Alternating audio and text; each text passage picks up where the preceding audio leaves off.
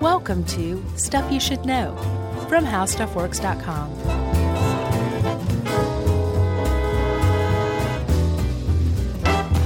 Hey, and welcome to the podcast. I'm Josh Clark. There's Charles W. Chuck Bryant. There's Jerry over there. Frank the Chair's in here. My thick tongue. Chuck's haircut. Chuck's beard. Not Chuck's hat. Jerry's glasses. Jerry's on the phone, not knowing what's going on. Everything is right with the world. Oh, I've been spelling this wrong all these years, by the way. You've been spelling it like Flight of the Conchords? Between that and Concorde with no E. Okay. And all my writings on the Concorde. Right. Well, you have that blog, Concorde Days. Yeah. Yeah, and I noticed there's no E on it. And I spelled days, D-A-Z-E. Yes, you did. Chuck, we share a mind sometimes because I was about to, had I not been taking a sip of coffee, we would have said that at the same time. D-A-Z-E. Mm-hmm. Yeah, well, I was waiting on you to take a sip so I could steal that. Thanks, dude. In fact, I tried to get and we're going to talk a little bit later about the experience of flying on the famed and fabled Concorde jet airliner. That's what we're talking about. Yeah. But I tried to get in touch. I know a person who made that trip. Who? Justin's mom. I don't know her. I know Justin. I've never met her. Well, imagine Justin, but a mother. Okay. Yeah, Justin's mom, Carrie, is from England, and she made a since I've known her, took I guess one of the last trips, early 2000s. Yeah, that would have been, I think it was 2003, October 2003 when it was decommissioned. Yeah, so I hit her up on Facebook and was like, Carrie, let me know what it was like. But she's in hurricane ravaged North Carolina, so she's probably like, buzz off, Chuck. Everything all right with her? Yeah, they're good. They went inland. Shout out to all of our peeps who had to go through Florence. Yeah, my sister was there right in the middle of it. She okay? Yeah, she's good. Trees down in the area, but like minimal house damage. And they're high on, they sit higher up. I see what you mean. So it's not like they're not flooded. That's good because a lot of the area is. Yeah, and she was also, she said it's bad, but she said the news is always just so sensationalized. Dude. She's like, this is not like Hurricane Katrina or anything. Did you see that clip of the Weather Channel dude? No, I didn't. So what was he, just like making stuff up? No, leaning into the wind like he was about to be blown over. And then in the background, two guys just stroll by in like shorts and flip-flops. Not even, I don't even think their hair was blowing. That's shameful. It is shameful. And I'm so glad that made the rounds because that's ridiculous. It is. Especially for a weather event where there's genuine fear and you could incite panic. I think that there's a lot wrong with that. So let's shake on it. Done. Okay. All right. So Concordes. Oh yeah. So we're talking Concordes today. I never got to fly on one. No. You didn't. We're going to go ahead and assume Jerry didn't. Yeah. And I don't know anybody who did, but I would have loved to have. And I think I've stepped on board one. There's one at the Smithsonian Air and Space Museum by Dulles. Oh, I thought you meant you boarded a flight and they're like, sir, you're on the wrong plane. Right. Back when you could do that. Sir, you're asleep right now. This is a dream. I can't remember if they actually let you step on it or not. Where was this? Dulles? Dulles Airport, the Smithsonian Air and Space Museum. Is there one still there? Yes. It's called the Stephen F. Udvar Hazy Center. I just call it the Smithsonian Air and Space Museum at Dulles. All right. It's really nice. They have like a stealth Black Hawk. No, not Black Hawk. Blackbird. SR-71 Blackbird. Oh, yeah, sure. Did you know that those things are built so that when they're on the ground, the plates that hold them, like that make up the plane, they have gaps in between them. And the reason is because that thing flies so fast and gets so hot that the plates expand. Wow. And it becomes solid when it really counts. But on the ground, apparently, when it's taking off, it would just leak fuel everywhere because it doesn't have like a solid plate to speak of. That's like us. Basically. We become solid when it counts. Anyway, at this Air and Space Museum at Dulles, which is frankly worth flying to Dulles just to go to, it's that good. Yeah. Is a Concorde. I think it's an Air France Concorde. One of the last ones that was ever flown. Yeah, I'm a fan of air and space museums. You would love this one, ma'am. I wouldn't say I'm like an aviation hound, but I know people that are. Well, you don't have to be to appreciate this. It's made for everybody. And there's a space shuttle there, too. Yeah, I'm going to have to check that out. Yeah. For sure. I used to go to the one in Pensacola, the Naval Air Museum there growing up. Mm-hmm. And I just thought it was cool. Walk around looking at planes. You're going to love this. Well, all right. So let's go back in time. Okay. To the swinging 60s, England. Yeah, which was pretty swinging. It was. In fact, very quickly, I want to recommend that Michael Caine documentary, My Generation. I haven't seen it. It's not just about Michael Caine. He's sort of like the host of what London was like in like the late 60s. Oh, cool. So pretty cool. That whole Alfie thing? Alfie and the Rolling Stones and Marianne Faithfull and he and Albert Finney and just like saying to the class establishment. Yeah. We're young. And also super rich. Eventually, sure. But anyway, in the 60s, this is the early 60s, so it wasn't quite as swinging then. The British and the French governments got together and they say, hey, let's build a really fast plane together. Yeah, because it turned out that the British and the French were both building what's called a supersonic transport plane. SSTs. And they weren't the only ones doing it either. It was the Soviets and the Americans, the British and the French were all working on their own supersonic transport plane at the same time, which is weird until you think about jet airliners were really, really new. Yeah. And so everybody was all about jet airliners, which made them think, well, what goes even faster than that? Supersonic planes that travel faster than the speed of sound. So everybody was working on them at the time. Yeah, I'm surprised that it was that early in airline travel when they thought, hey, maybe we can go really fast. That seemed like it would be like a 30 years on development. I think there was a lot more like inspiration and enthusiasm and let's shoot for the stars. Money to burn. Sure. Who cares about the environment kind of thing. Yeah. But I really get that sentiment because think about it, 4 different nations working on the same kind of pie in the sky project. Yeah. It's impressive. So they built a couple of prototypes and then the very first flight of the Concorde was 1969. Together they made about 20, or they made 20, not about. This is actually something where they know the number. Right. Although I did see 16 and 14 production models, but every place I've seen 16. 16 was in more places. So not 20? No, production models. Oh, gotcha. So like I guess prototypes and stuff don't count. I see. Like 16 that actually flew commercially. Gosh, what did they do with the prototypes? And they just trash them or something? I don't know. Maybe that's at Dulles. Or no, that was probably a production model. Yeah, it definitely was. Because you want seat stains. Right. On display in all their glory. This one smells like Gerard Depardieu. Oh, God. Not that guy. All right. So you talked about the Soviets. They built, and this is hysterical, but they built something called the Tu-144, the Tupolev, and they nicknamed it with a K, the Concordski. Right. That seems like a joke. I think the Brits and the French nicknamed it that. Oh, okay. And kind of derisively, too, because what the Soviets came up with looks an awful lot like what the Brits and the French came up with. Sure. And it makes you wonder, one of two things. Was there like espionage going on one side or the other? One group was spying on the other group? I would say yes, probably. Or is it just that the Concorde follows these aerospace principles that any highly skilled, well-trained aerospace engineer would follow and come up with on their own? Probably that, too. I wonder. Okay, that makes more sense, though, because Concordski was so hysterical that it seems like something from like the Benny Hill Show or something. Yeah, right. So by this time, I can laugh just hearing Benny Hill Show. Yeah. By this time, the French and the British are coming up with their own Concorde. The Soviets have come up with their own. And the Americans are like, we're out. I think Congress funded a report just saying like, how much is this thing going to cost, by the way? And got back the bill and were like, no, we're not doing this anymore. And they scrapped the Boeing, which was the 2707. Oh, is that what it was going to be? Yep. And I think they made hay about the sound and the noise of the sonic boom. That's supposedly why there aren't supersonic planes anymore.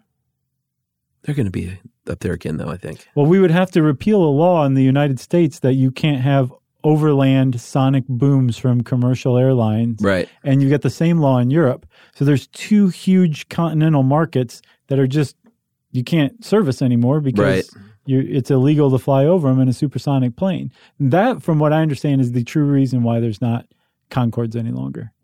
Really? Just the boom? Not just the boom. They're really expensive and money losers, sure. but the boom killed it and has kept it from coming back. Right. Have you ever heard of sonic boom? Yeah. I don't think it's that bad. It depends on the sonic boom. I guess it depends on how big I guess you wouldn't want one, 8 times a day over your neighborhood. Well, that's the thing. Is like, yeah. If everybody was flying supersonic, think about how many planes fly overhead of, a place where you live by the airport. Imagine each one having a sonic boom. No, that would get old. But I'm saying, like, if I'm at the beach and there's like an F-16 and I hear the boom, I'm kind of like, oh, that's awesome. Yeah, you like toast them with your beer.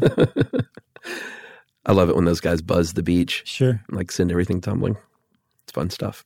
Boy, should we take a break already? Sure. All right, let's do it. We'll describe what these things were right after this. Learning things with Chuck and Chuck. Chucking all the things. Stuff you should know.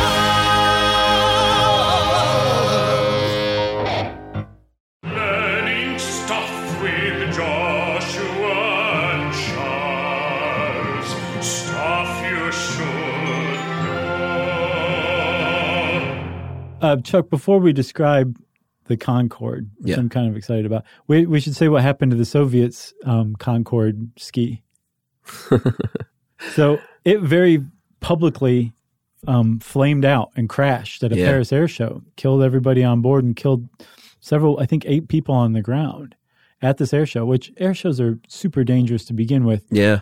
But apparently, and I saw footage of it, the Soviet pilot was basically flying a Concorde like a stunt plane and overstressed it, and it came apart in the air and just crashed. Yeah, that's not a good idea. No, it's not. It seems like, these things were definitely agile, but they seemed the best use was to fly straight and fast and high. Right, and their performance at the air show followed the Air France Concorde. Yeah.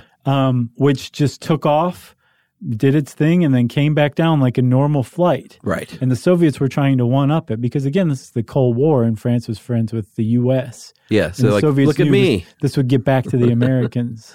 Well, maybe we should talk about the other famous crash, too, because that had a lot to do with its ultimate demise. Yeah. Like, combined with many other factors that we'll get to, like you were saying, the expense and the boom. Yeah. But had it not been for the crash on July 25th, 2000, of an Air France Concorde flight from Paris to New York, it may not have been killed off as quickly. Right. So this one, it was flight 4590. It was a charter that I think had a bunch of mainly German tourists headed to a cruise to depart from New York. And about 5 minutes before this thing hit the runway, there was a Continental jet that took off, left behind a piece of metal that was about 16 inches long and about 3 inches wide. Yeah. Very small. No one caught it. And then this Concorde runs over this thing at like 370 miles an hour or something. Yeah, which, we'll get to that, but those things were fast when they were taken off. Yeah, so who knows if it would have happened on a regular flight.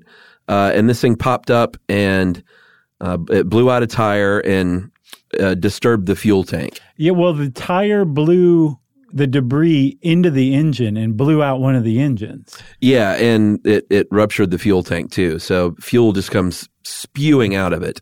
Okay, so, and there's a very famous picture of that Concorde taking off with just a trail of flames coming out of it. Yeah. And you see it and you're like, wow, the Concorde was cool looking. And then you realize it's not supposed to look like that at all. Yeah, 200 feet of flames. Yeah.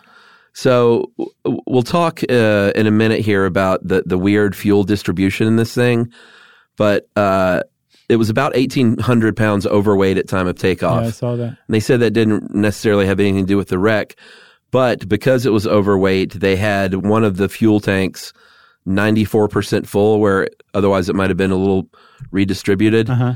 So that was most of the fuel at the time. Again, it probably wouldn't have mattered. Like, any fuel on fire is not good. Right.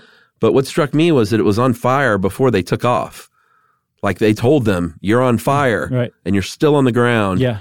but apparently they were going so fast that it was too dangerous. Like you couldn't stop the plane. Well, the reason that I saw that the pilot tried to take off, even though he knew he was on fire, was because he figured he could put the fire out just from the thrust up in the air, starving it of oxygen and basically blowing the fire out from the engine. See, I saw that he couldn't stop because he was going almost 400 miles an hour and they had to go somewhere. Right. I also saw that had they not had more fuel than what they should have had, or had they not been overweight, they probably could have gotten aloft. Right. And I think the flight engineer also shut down one of the engines inexplicably. So now they were down 2 of their 4 engines, and they crashed into a hotel. Right, which is remarkable that more people in a hotel didn't die. Yeah. But I think only one person in the hotel was critically injured, and then everybody on board died. Yeah. The plane. Yeah.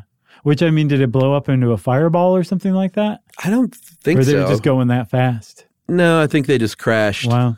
I mean, I'm sure there was a lot of fire involved, clearly from that photo. Yeah.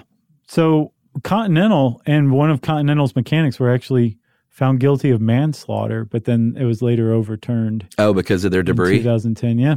Interesting. But they were exonerated in 2010. That really, yes, that piece of metal did start the series of events, but had it just been the piece of metal and nothing else, they probably would have survived. They would have taken off and then been able to come back in for a control. I wonder if the airport was sued.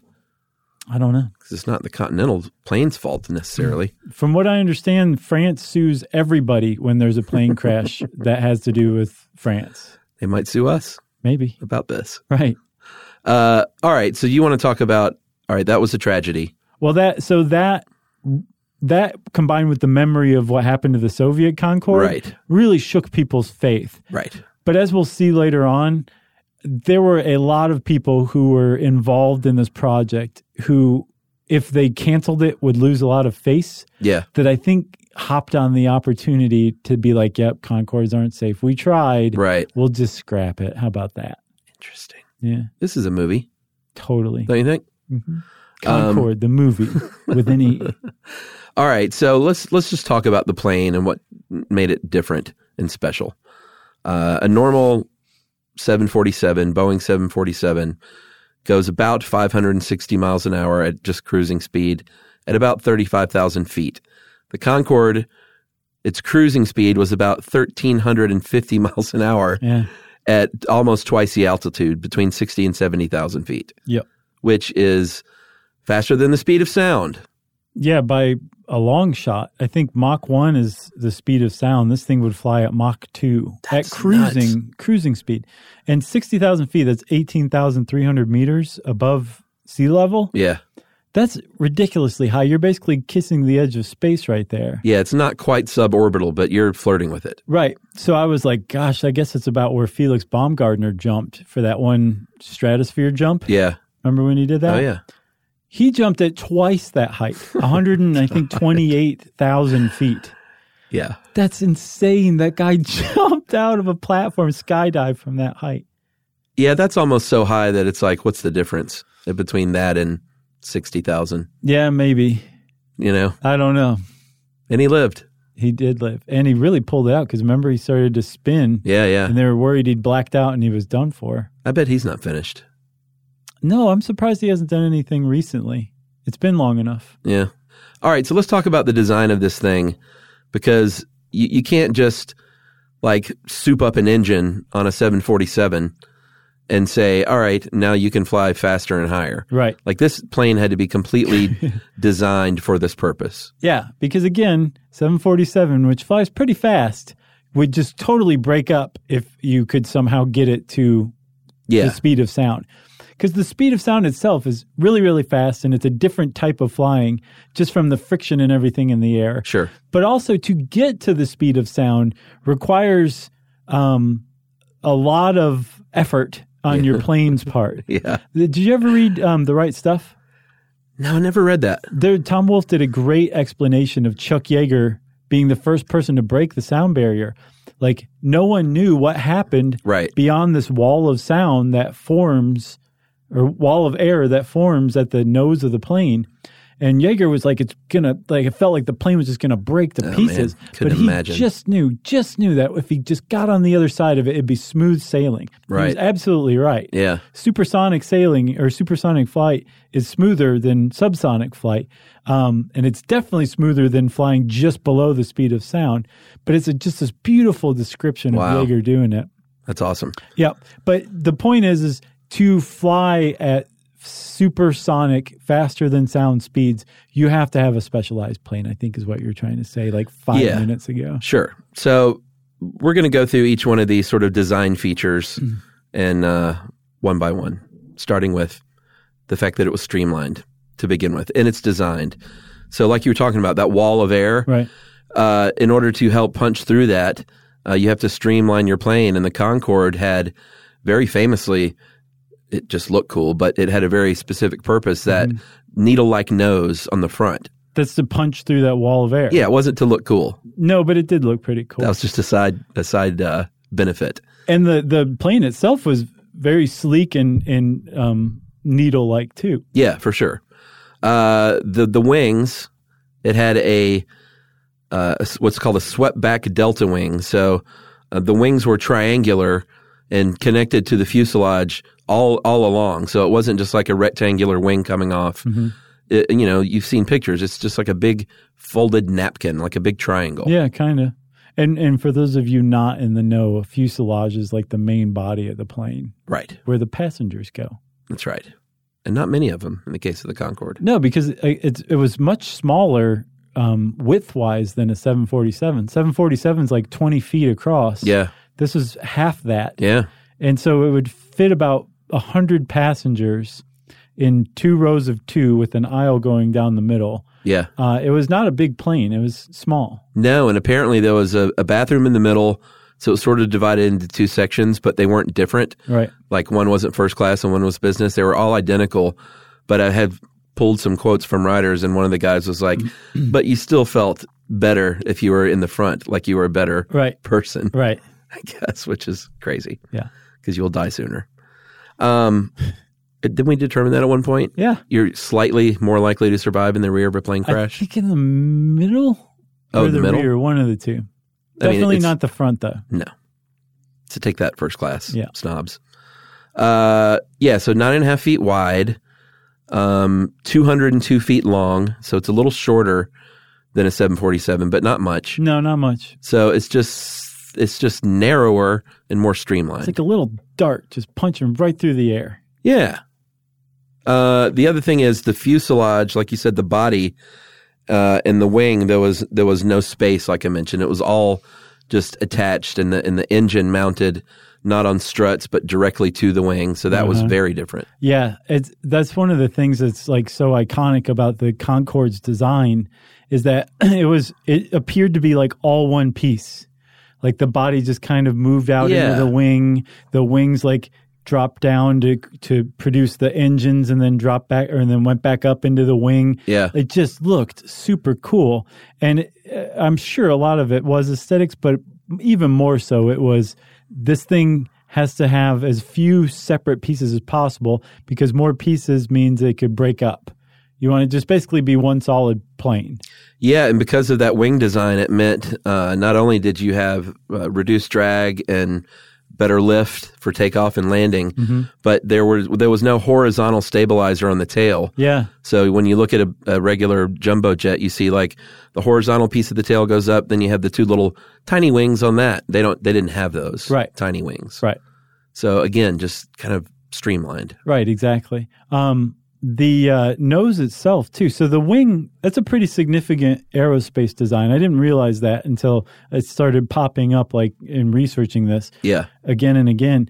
That, like, it's one thing to design a wing that can, cut through the air at supersonic speeds, but you aren't going to land or take off at supersonic speeds. So that wing has to do double duty. Yeah. It has to be able to keep you aloft at supersonic speeds. It also has to keep you aloft at subsonic speeds. So from what I understand, the wing on the Concorde was like a triumph of engineering. Yeah, I don't know about you, but I don't get scared to fly, but sometimes still when I look out and I see the wing wobbling and kind of flapping. Yeah. I think, man, I wish more of that was connected to the plane. Yeah. It just looks like more stable. It looks like it's trying to flap its wings. Yeah. You know? That always is disconcerting to me. I have to say, I have come so far Oh, sure. with fear of flying. Man, I've seen it. And I've thanked her before, and I'm going to thank her again. Thank you to Yumi for getting me over my fear of flying, because my life would be so much worse if I were still scared to fly. Well, yeah, and she was probably like, dude, I want to go places Right. with you. You're going to have to get over this, buddy. Yeah, I remember the days when you were the what was it, the dark night of the sky or the black ghost in the sky? Oh, I'm glad you brought that up. Josh would wear a blanket completely over his head while you flew. So it could be the black ghost or the red ghost or the gray ghost. It depended on the color of the blanket. Chuck, to my great dismay, I found recently that they wash those blankets maybe once every 4 flights, maybe once every 8 flights. Did you think they washed them between every flight? I thought it was new every time. I wouldn't have put it over my head if I'd known that, like, God knows who did what into that blanket. Yeah. Did you know? I thought they were either single serve and then they like donated them, or if they did rewash them, that it certainly was not every flight. I wish you would have brought this up. Because I can still like taste old blankets in my mouth now. I think I'm hallucinating, but I can still taste it. It's the same. It's real to me. Oh, all right. So I believe before we got sidetracked a minute ago, you were about to say something about the nose tilting and moving. Yes. So what's the deal there? Oh, okay. So the angle of attack. Yeah. If a plane's flying straight, we'll call that a horizontal angle of attack. Sure. Nah. Call it getting there. What is this, 90 degrees? What are you talking about? So what angle is this? 90 degree? Well, you're not saying an angle. You just have your arm out straight. Okay. So let's say a plane is flying completely horizontal, parallel to the ground. Okay. But it's flying forward. So it's if we pop it up, so the nose is up, it's flying at a steep angle of attack. Okay. I think if it's coming down really fast, it's also a steep angle of attack. But the Concorde is meant to come in so that its nose is popped up way higher than like a 747 when it lands. Right. The angle of attack.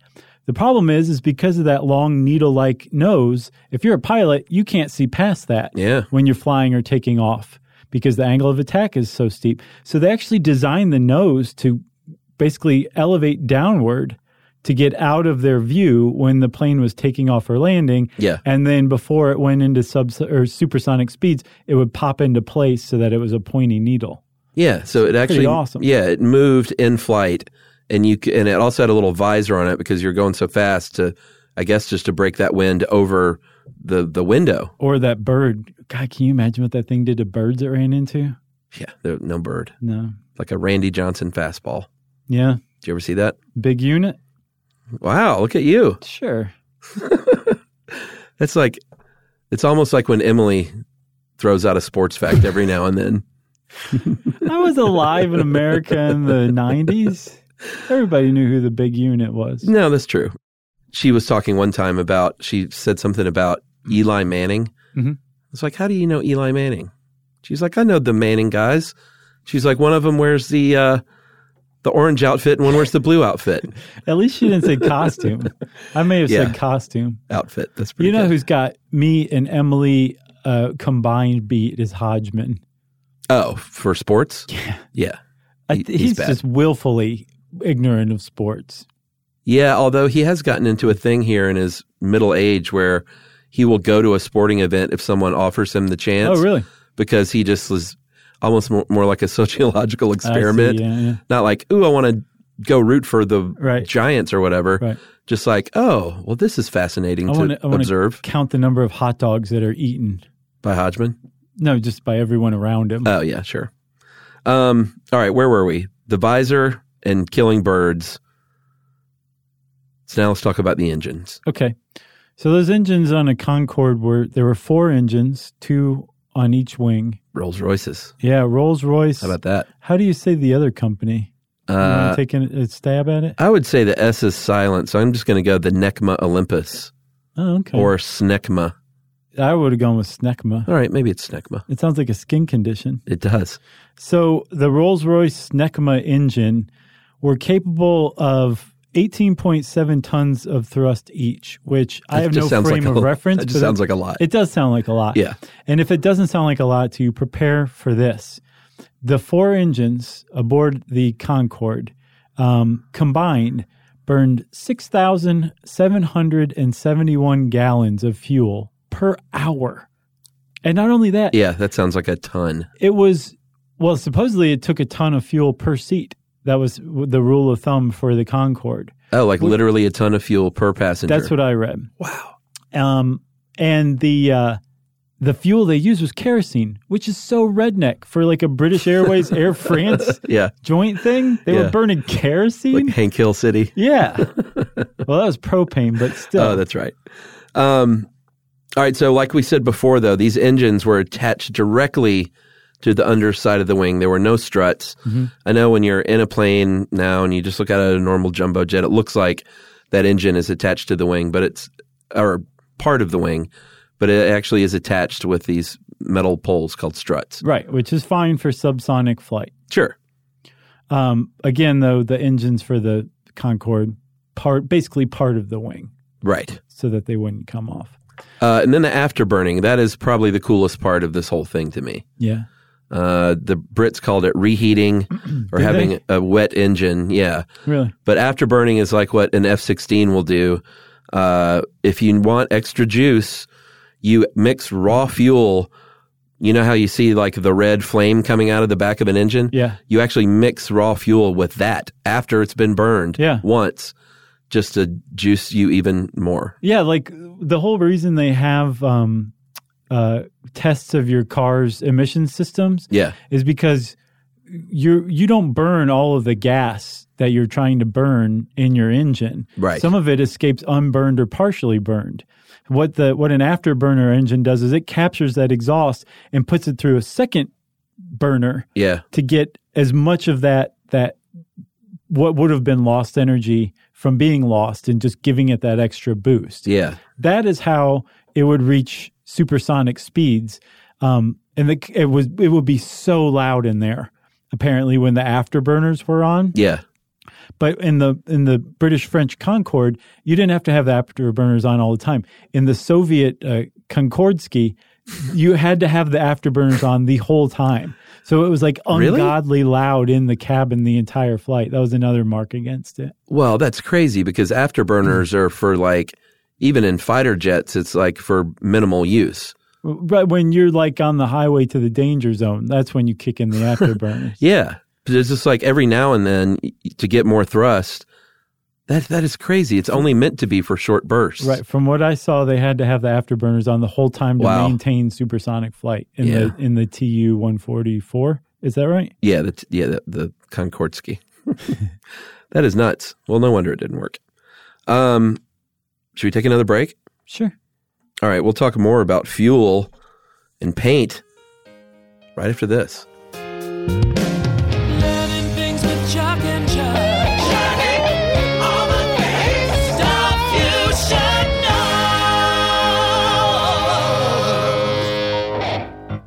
Learning stuff with Joshua and Charles. Stuff you should know. All right. Fuel and paint. Mm-hmm. What's the deal with the fuel? 17 fuel tanks, almost 32,000 gallons. Yeah. That's a lot of fuel. Yeah, and I think it does. I did see a ton a seat, which we'll find made the Concorde really expensive to operate. Yeah. So that fuel, again, it's kerosene, which just blows me away. They had it designed really ingeniously because, again, when you fly supersonic, all sorts of different things happen. And one of the things that happens is the balance of the plane, that what you would call like the center of gravity, shifts backwards. And when that happens, like it's tough to imagine because you think the opposite's going to happen. But imagine you have like a little dowel, a little stick balanced on your finger. Okay. If you move your finger further back along the dowel, you'll notice that the front of the dowel goes down. Yeah. Because the center of gravity is further back. Its balance is further back. Yeah. So that would happen when you hit supersonic speeds in the Concorde. Yeah, so in motion, that's called the aerodynamic center. Okay. I like center of balance, but that's Sure. fine. Sure. Well, I think that's the same thing, but in motion. Right. Okay. Maybe. I might be wrong. And aerodynamically speaking. Yeah. So they had they had 3 auxiliary or trim fuel tanks. If you've ever been on a boat has a way to trim the motor. You might have trim tabs on it, or you might have a little button that makes your boat motor go up and down. And that's to keep, that's so you're not cruising along through the water with your nose way out of the water. You trim that thing, and then it'll lower the nose a little bit. I had no idea that's what that was. Yeah, trim. So it's the same thing in this plane, but they used fuel that they would shift backward and forward to level this thing out to find its aerodynamic center balance. Right. They would if the aerodynamic balance, center of balance, was that what it was? Aerodynamic center. Yeah. They could pump just as much fuel as it took to these empty tanks to balance the plane out and make it fly perpendicular or horizontal parallel to the ground again. Yeah. Like they wanted to. And then when it was coming out of subsonic speeds, the opposite would happen. The center would move toward the front and the back would go up. So they would pump gas back to the other tank and level it out again. Really ingenious stuff. Yeah. Just think of a seesaw. Yeah. And however many little kids you would need to put on there to equalize me. Yeah, because you're moving the fulcrum from different places. Yeah. That's just great. Yeah, great it's pretty analogy, cool. Man. Way better than my stupid dowel on your finger idea. Well, imagine me on that dowel. Same thing. Broken dowel. Yeah. And that's when I mentioned earlier when it had that famous crash in 2000, 94% of its fuel because of, they had to have it in a certain place for takeoff. Right. It was all concentrated right there where that fire was. Wow. So bad news. Yeah, that's just bad luck. And then the paint was special paint even because crazily enough, this thing got super hot. Right. They came up with a shade of white that's like 4 times more reflective than the white you see on normal planes. Parisian white. Which apparently you look at the Concorde and it blind you on the spot. Yeah. Yeah, Parisian white sounds pretty nice, man. It does. But they would do this to reflect heat. And they wanted to reflect heat because they needed to get rid of as much heat as they possibly could. Yeah. Because this thing would get really hot at the speeds it was going just because of the friction. It's going through the air. There's air molecules in the air. And the faster you go, the harder you run into these air molecules, the hotter things get. And the Concorde would actually, you could touch the windows from what I saw, and they would be warm to the touch mid-flight. Whereas if you touch a window on a 747, you're freezing. Yeah. Because it's like negative 60 degrees Fahrenheit out there. It would get up to like positive 260 degrees Fahrenheit on the outside of the nose in particular of the Concorde. And that's despite the air temperature. Yeah. Which would be even lower higher up, right? Right. Man, yeah, like negative crazy. 60. Yeah. So in the end, the paint was about twice as reflective as any other jet. So that solved that problem. Yeah. Pretty well. All right. So I guess let's talk about flying on this thing. Like we said, it can only hold 100 people. Right. 100 wealthy people. Yeah. Like round trip was 10 to 12 grand. And I don't know if we said this, like the allure of the Concorde was not just that it looked cool and it went like really fast. It cut the time to get from London to New York or Paris to New York virtually in half. Yeah. Which is huge. Like if you've ever made that trip, it's just long enough to we start to get pretty uncomfortable. Yeah. So half the time, like 3.5 hours basically from London to New York, that was a really valuable thing that people would be willing to pay for. And you had to pay a lot to get on the Concorde. I saw upwards of $12,000 round trip. Yeah. Which, correct me if I'm wrong, but if that's like 1980 money, that's like 32 grand today. Yeah, and that's for sitting in what amounts to like a bucket seat. Yeah. Apparently the meals were very nice. And the service was impeccable. Sure. And you felt special. And the lounges were mwah. Did they have lounges? Yeah, they had special Concorde lounges. Oh, see, I didn't see anything but seats in a bathroom. No, I'm sorry, at the airports. They had special lounges just for Concorde passengers. Yeah, they had to gussy it up, I guess. Yeah. You got like a foot massage. Yeah. But I mean, if you're talking $32,000 round trip tickets, like you were sitting there rubbing elbows with like the Sure. world's elite and celebrities. Yeah. And on one particular day in 1985, one of the people you might have been sitting next to was none other than Phil Collins. That's right. You want to tell them about Phil Collins in the Concorde? Yeah. All right. I remember because I was watching Live Aid at the time, and as if Live Aid wasn't a big enough, awesome thing to do on I can't remember if it was Saturday or Sunday afternoon. Well, tell the kids what Live Aid was. Oh, jeez. Do We really should have do to? a Live Aid episode. Yeah, we should. Live Aid was a benefit concert, and not the first benefit concert, but the first huge multi-continental benefit concert. There was a Led Zeppelin reunion. It was that big, the first ever. Back when they hadn't been broken up for that long. Right. Which is crazy. Yeah. USA for Africa, wasn't that what it was called? I don't know if Live Aid. I'm not sure if USA for Africa was different, but they're basically trying to alleviate the droughts and Sure. the famines in Western Africa. Right, headed up by Or Bob Eastern Africa, Geldof. I'm sorry, yeah. Who very famously portrayed Pink in The Wall, the movie The Wall, Oh, okay. and was you've seen that, right? Yeah, but I didn't know that was Bob Geldof. Yeah, that's Bob Geldof. Okay. In the movie, the character's name is Pink, Right. not in real life. Yeah. Everyone, I know that. Right. And he was the singer for he had the big hit for the Boomtown Rats. No idea. I don't know why I don't like Mondays.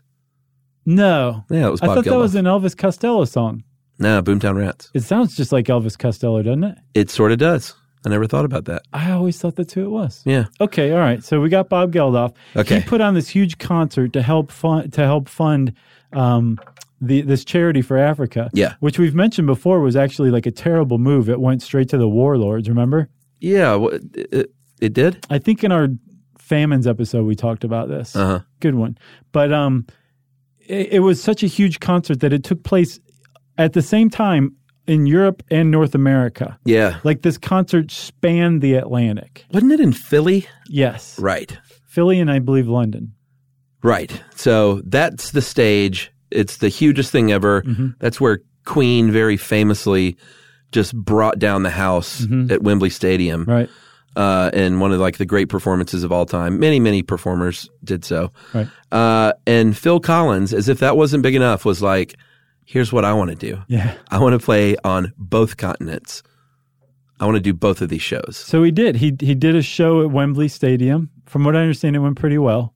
Sure. And then he went to I think Heathrow and hopped on a British Airways Concorde and flew from London to New York, took a helicopter from New York to Philadelphia, and I think he went on stage at 1 or 2 p.m. in London, and he made it to Philadelphia on time to take the stage at, I think, 2 p.m. in Philadelphia. He time traveled? Yes, because that was the thing. The Concorde got you there so fast Right. that it was less than the time difference Yeah. between the East Coast of the United States and London or Paris. Yeah.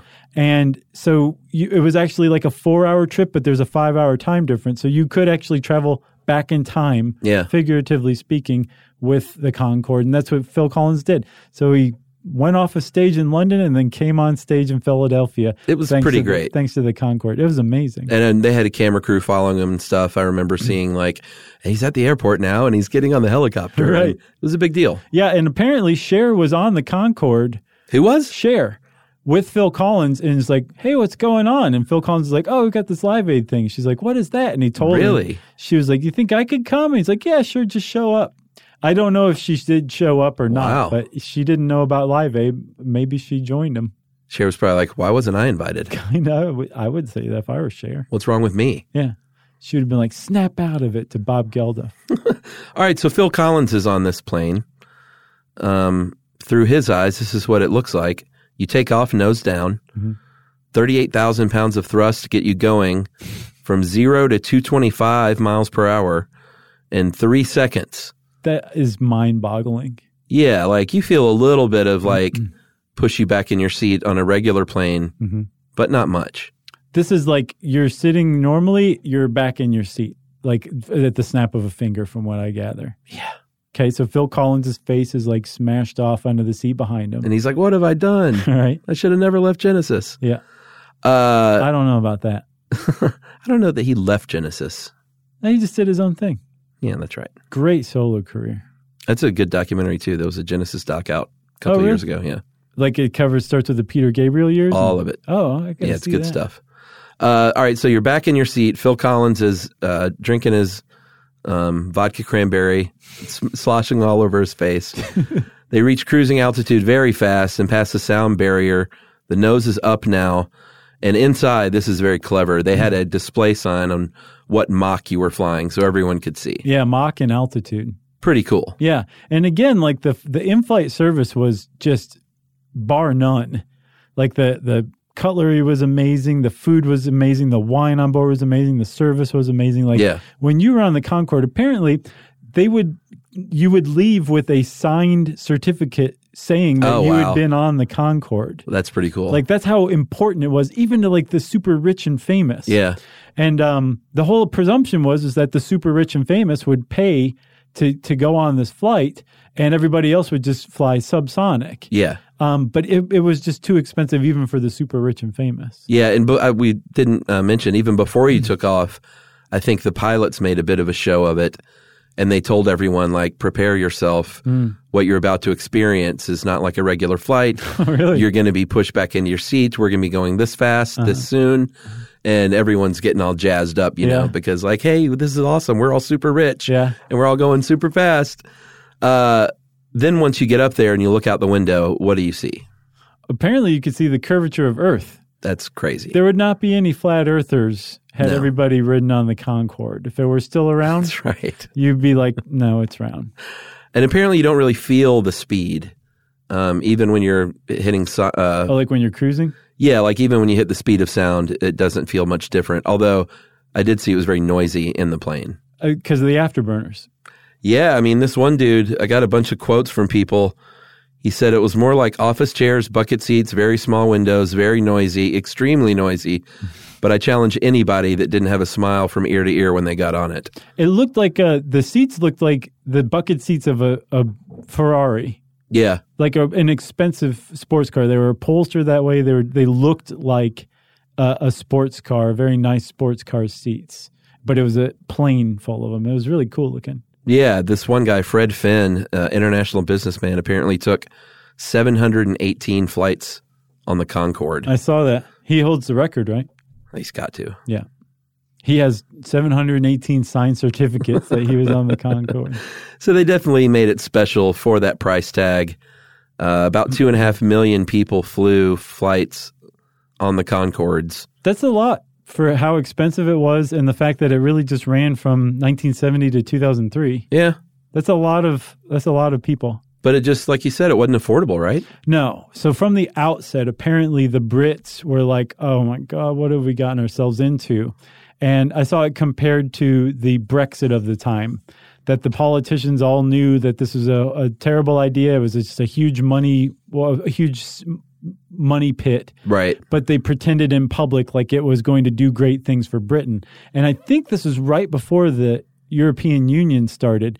And I believe the Concorde actually was probably one of those projects that helped foster the European Union at the time. Yeah. Because Europe was not that many decades away from being ravaged by World War II. Oh, sure. And again, the Marshall Plan came along. And by the way, I have to say, in the Think Tanks episode, apparently I said that the Marshall Plan was based on the New Deal, which is totally wrong, and I know it's wrong. But some listener wrote in and said, you were really wrong. And I was like, I didn't say that, and apparently I did. But I know that that's not the case. But the Marshall Plan rebuilt Europe, and at the same time, it brought Europe together and helped foster the EU. But I think the Concorde was a project that helped bring the EU along, but it was a money-losing project. And the reason the Brits stayed in it was because they were afraid the French were going to sue them for even more money if they backed out. I love French history, man. Yeah, and I think that was a money suck even at full capacity. Yeah. But like when you start having like half full flights, you only have 50 people on a plane. It was just blowing through money.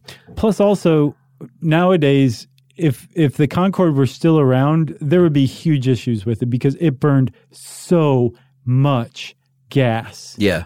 Kerosene, sure. But it just burned through so much and created so much greenhouse gas and was just such a polluting monster. Yeah. That if we had gone just to supersonic planes, that would be an issue by now. Yeah, for sure.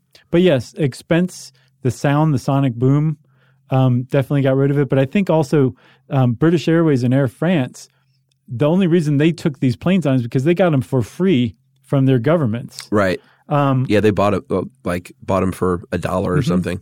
And there was this point where, you know, in the 70s and I think again in like the early 90s where it really seemed like supersonic passenger travel was this nut that we were going to crack. Yeah. And it just went away. And the reason why, like Reagan actually wanted NASA to work on a transport plane that basically went suborbital and could get you to Tokyo in 2 hours. That's crazy. It is crazy, but it's basically what Elon Musk is talking about with SpaceX. I think he says he could get you from New York to Tokyo in 39 minutes.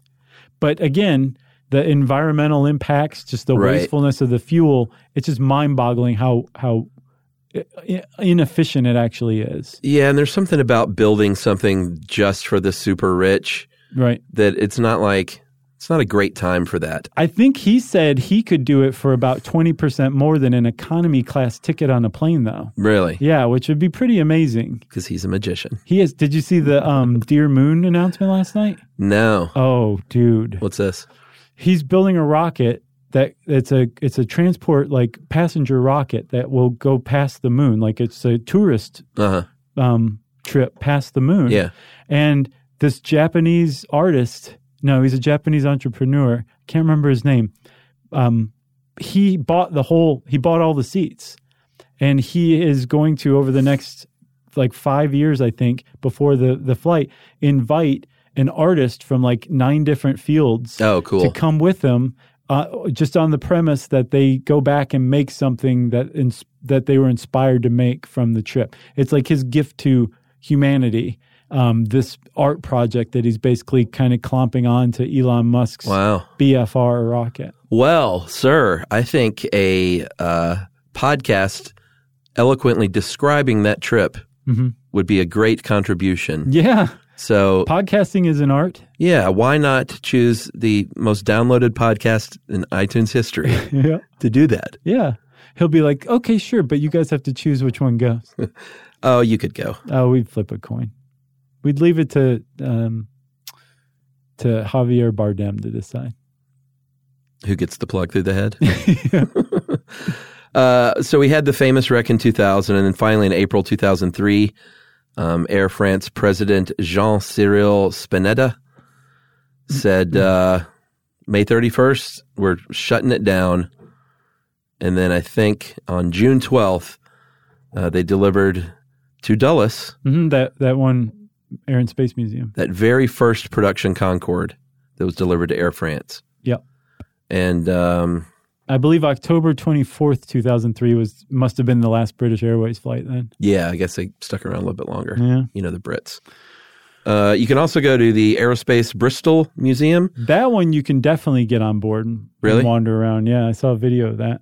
In France, the Museum Air and Space Paris Le Bourget. Intrepid Sea Air and Space Museum in New York apparently has one. That has a space shuttle too. Auto and Technik Museum Sinsheim in Germany, and the Museum of Flight in Seattle, I think, has one. Nice. All worth visiting. For sure. It's neat. And you don't have to be like an aviation buff. You can just be inspired by that kind of thing. Yeah. Can't wait to hear back from Carrie and see her firsthand insight. Maybe I'll read that as a listener mail. Oh, that's a good idea. She'll probably say the same thing, which is like... So loud. So loud and cramped, and there were a bunch of snobs on board. Phil Collins was crying. He was so scared.